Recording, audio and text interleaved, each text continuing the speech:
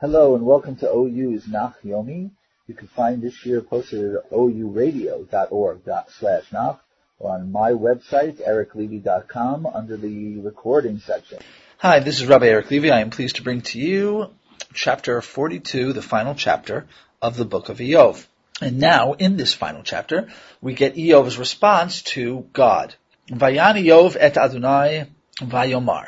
Yadati ki chol tuchal velo yibatzer mimecha mizima. I know that you are capable of everything, that is, you are omnipotent. No plans are withheld from you, not in the sense of omniscience that you understand everything that's happening, but omnipotence, you can fulfill any plan that you decide to set into action, which agrees with God's two speeches. Who is this?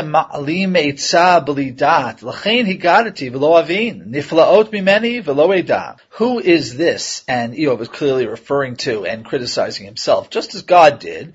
Who is this who obscured wisdom with lack of knowledge? Indeed, I spoke in ignorance about things that were too wondrous for me, things I could not understand. Notice, however, in his self-criticism that he doesn't use the harsher word that God did, that is somebody who's machshich, or blackens wisdom. He just says ma'alim eitzah, to make wisdom disappear. In the end, Iyov never gets an answer as to why he suffered so badly, why he lost his family, his possessions, and his health. What he does do is admit that he cannot understand everything God does in the world in general and to him in specific. Shema nav anochi adaber esh'alcha v'hodieni. Listen now and I will speak. I will ask you and you will answer me. You will respond to me. You will let me know. This is the exact same thing, that is literally word for word, that God said to him twice at the beginning of both of his speeches. So it's hard to believe that Iyov is challenging God in the same way that God challenged him, especially since God's request for an answer was clearly rhetoric. Iyov could not know the answer to God's questions, and that was God's point. So it doesn't seem that he would be right that he'd be using the same words against God. I think what's happening here is that he's quoting God, which means as follows: God, you told me the following. You said that you would ask me a question and that I should give you an answer. Well, here it is. L'shema ozen shimaticha ve'ata eni ra'atecha. To the hearing of ears, which means audibly, I heard you, and now I see you with my eyes, meaning I got what I wanted, not some indirect speech with premonitions and discipline, which is, I think, what Elihu said, which would not have satisfied Iyov. And in fact, he never responded to Elihu. Iyov is saying, I needed to hear it from you, to get a sense directly from you. Now, Iyov is not Moshe. I don't think he saw God with his eyes or heard him directly with his ears. But he sees him through the storm. He sees this revelation. He sees perhaps through the instinct of the creatures and the way that God described all of that. He gets a sense of what God actually wants and why God, not why he does what he does, but that he has to do what he does. Al kain emas v'nichamti al afar va'efer. And because of that, I rejected my own words, and I give in. Or perhaps nichamti, which can mean to give in. It could also mean to take solace in, to take comfort in. That is, if we connect it with the word al afar ve'efer, maybe it means that I took solace in the ashes and the dirt. And that second possibility, not just of one of submission and giving in to God, but taking solace in the dust and in the ashes, means that he sees something cathartic, something restorative, that there's some small positive thing in the message that God delivers through all of these troubles. And he manages to take the fact that he's sitting in the ashes into heart, that God is involved even if things are not working out the way he wants to. And so the dialogue ends with Iyov accepting, if not understanding and agreeing, with God's harsh treatment of him. And Iyov leaves off with an appreciation that God cannot be understood in human terms. The book now returns to prose, to its epic tales that it started with in the first two chapters, and it ties up all the loose ends of the drama. Note also that the name of God switches back to Yud K Vav K, that is the personal name of God, and seemingly this whole tying up of loose ends was perhaps meant primarily for Jewish audiences rather than the more universal audiences of the dialogue part of the book. Vayihi achar diber Adonai et hadvarim ha'eleh El Eov, Vayomer Adonai El Elifaz, Temani, Chara api becha uv'shnei re'echa, ki lo dibartem elai nechona ke'avdi Eov. Following the Lord's conversation with Eov, the Lord says to Eliphaz the Temanite, who was clearly the leader of the three friends, I am really angry with you and with your two companions because you did not speak correctly regarding me, about me, like Eov did. Now, this is different than the cause of Elihu's anger when he was angry at the three friends. Elihu, in chapter 32, he said he was angry because al asher lo matzu maneh vayashiv et Eov, because they couldn't find a response to Eov, so what they did was vilify him instead. Here, God is angry because, I think, that they dared to speak about God as if they had some inside information, which they did not, and therefore what they said was wrong. I'm not sure which is worse, whether it was wrong or whether they pretended it was right, or imagined that they actually had some true knowledge of how God goes about his business. By the way, the word Eli does not mean Eli to me, but it means alai. Sometimes the aleph and the ayin switch in these cases. And Eov, therefore, did speak the truth. It says that you didn't speak correctly as Eov did speak correctly, which means that maybe when Eov said he didn't sin, that was true, and that God was the one who ruined him, that was also true. On the other hand, it's a little bit difficult. I don't understand why he's saying that Eov did speak correctly, because God himself criticizes Eov for speaking in ignorance. Perhaps it means that Eov did not claim to have any special knowledge of God as the friends did, and therefore he was just saying, based on my sense of right and wrong, I don't understand what God is doing to me, and that is a fair thing to say, even if it is an ignorant thing to say. Anyway, continuing on with the chapter, Va'ata kechu lachem shiva farim v'shiva ilim ulechu el avdi Eov v'ha'alitem ola ba'adchem v'Eov avdi yitpalel alechem ki im panav v'sa levilti asod imachem nevala ki lo dibartem elai nechona ki avdi Eov. Very long verse. Let's just take it a piece at a time. So now, take 7 bulls and 7 rams to Eov and offer them up as a burnt offering for yourselves, meaning that is, you're going to use them to atone for your sins, and let Eov, which is cool because essentially he's demanding that they make Eov their priest, their leader, the one who will perform the sacrifice for them, and he will pray for you because it is to him I will show preference in order to prevent a terrible thing from happening to you, that is to sort of draw back on my punishment that I had planned to you as a result of you not speaking about me correctly as Eov did. Now don't be surprised at the repetition of the fact that he repeats again that they didn't speak correctly, but Eov did, because we saw in the first 2 chapters the style of this epic drama, this epic style is quite a bit of repetition. That's just the way things are in this in this epic speech. Vayelchu Elifaz Temani uVeldad Shuchit Tzofar Hanamati vayasu kidvar kaasher diber alehem Adonai vayisa Adonai et pnei Eov. So Eliphaz the Temanite and Bildad the Shuchite and Zophar the Naamatite went and did exactly what the Lord said to him. The Lord showed preference to Eov. Now, you might say that this is a bit ironic, since Eov himself and God himself stated, God in the Torah and Eov here in the book itself, says that a judge is not supposed to show preferences. He's not supposed to be lisa panav, to lift up one's face to somebody, which means to recognize somebody and treat them differently in court.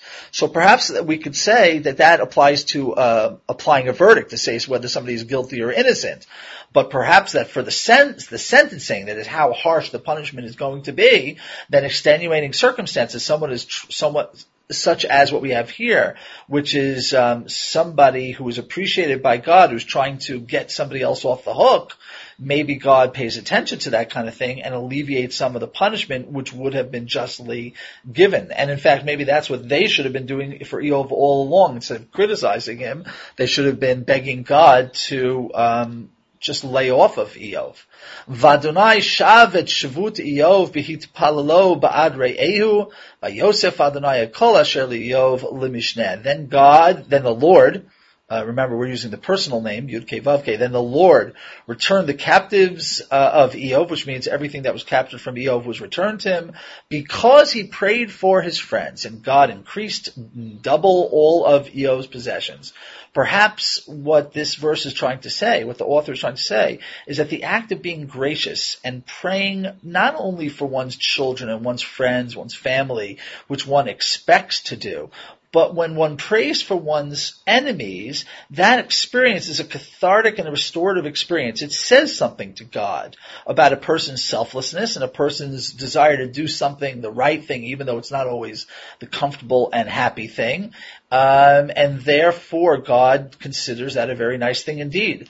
And how was this double reconstitution done? That is, how did Eov get back double everything? Well, we'll see. It's not as directly as you would think. God doesn't hand it to him on a platter. Let's continue to the next verse and see how Eov managed to double what he had in the beginning. Vayavo elav kol achav v'chol achiotav v'chol yoda'av lefanim vayochlu imo lechem beveito vayanudu lo vayinachamu oto al kol hara'ah asher hivi Adonai alav Vayitnu lo ish ksita achat v'ish nezem zahav achad. And all of his brothers and all of his sisters and all of his former friends came to him and ate bread, or they ate food with him, they ate meals with him in his house, and they mourned for him. Literally, lanud means to shake their heads in sorrow. And they comforted him for all of the bad things that the Lord had brought upon them, which means they didn't try to explain to him that God didn't bring any bad things upon him. They agree, God did bring bad things down on your head. But instead of picking at Eov and trying to justify God, they just give him comfort. We feel so bad about all the things that God has brought down on your head. And they do something else as well. They give him one ksita a person and one golden ring per person. That's an amount of money, a ksita. And that's what we would call startup money. It's enough to get you back on your feet so that you can go back into business and do what you did in the first place, which was to make good in the stock market or run a good business or whatever it is that Eov made, whatever made him powerful in the first place. By giving him a little bit of seed money, some angel money, Eov was able to double his original wealth. The fact that a ksita as a unit of money is only mentioned here and in the Yaakov purchasing the lands around the Shechem story may or may not be significant, either to the story itself or maybe to the date of authorship, but I'm not going to go into that issue.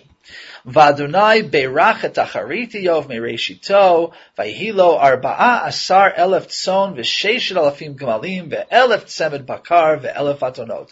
And God blessed the later days of Eov more than his earlier ones, and Eov had 14,000 sheep and goats, 6,000 camels, 1,000 teams of cattle, and 1,000 mules, which is exactly double of what was listed in chapter 1. And again, this, don't be surprised at this. This is part of the epic storing tale. I don't think God or the author of Eov is trying to say that he counted them head by head. He's just trying to create a dramatic sense of the fact that Eov has great wealth. Vayhilo shiv'an vanim v'shalosh banot, and he had 7 sons and 3 daughters, which means he restored exactly what he lost in the first chapter. Vayikra shema achat yemima, v'shema shenit katsiya, v'shema shlishi keren hapuch. And he called the first one Yamima, and yes, that's Jemima, like Aunt Jemima in English. And the second one was called Katsiya, and the third Keren Hapuch. And these names on the surface level indicate the beauty of the girls. Katsiya is a spice, Puch is the eyeshadow that was used for women of beauty to put around their eyes. This idea of naming the girls is actually found in other epic tales in the ancient Near East, and it attests to one's wealth and more specifically the fruitfulness and the progeny that one is able to have. V'lo nimtza nashim yafot kivnot Eov b'chol haaretz vayitein lahem avihem nachala b'toch acheihem. And there were no women to be found in all the land who were as beautiful as the daughters of Eov, and their father gave them a land inheritance alongside their brothers. Now, does this show a change from the beginning of the story where it seemed that only the 7 brothers had an estate because they went to one estate at a time? So maybe here he's trying to say he's going to include and treat his girls as well as he treats his boys. I don't know. Is this an indication that they were so beautiful and so powerful that they deserve their own lands? Is there perhaps a hint to the story of the daughters of Tzlofchad in the Torah who are demand a piece of property, although in that case they don't have brothers? So I'll leave this for speculation. Vayechi Iyov acharei zot 140 shana, vayir'eh et banav et bnei banav arba'at dorot. And Iyov lived after this 140 years. We don't know how old he was beforehand, so it's impossible to say at what age he died, and saw his children and grandchildren until the 4th generation. I guess that means he saw his great-great-grandchildren. Kanai Nahara. Vayamot Iav Zakein Usvayamim. And Eov died a good old age. So, that's it. That's the happy ending of this epic section of this book. Ramban says something interesting here, which is that all of this happily ever after is here to show us that God's test God's test of Eov, which started in the first part of the epic story in chapters 1 and 2, was all there in order to make things better for him in the end. That is, forget about all of the discourse in the middle and the idea of theodicy. From just the story standpoint, the point is God sends tests because if people pass those tests, things work out better than they did before. In fact, wealth and power can be doubled and happiness can be doubled. So, and the Ramban doesn't say this, but I'd like to take it to the next level. If the whole book is on some level a metaphor for the test of the Jewish people, to see if they would keep their faith in God through the harsh years of the Babylonian exile, and perhaps if the book is eternal to our long exile, 2,000 years in the second exile, which I would like to believe has come or is coming soon to an end, thank God. Perhaps all of this test is simply to make things better for the Jewish people than they were before. Elihu said that the tests are there just to bring you back from the brink, to return you to the proper path, to sort of set you back at the status quo. But if the Ramban is right, then the test may somehow make one stronger, make one more faithful, and in fact make us all better off than we were before.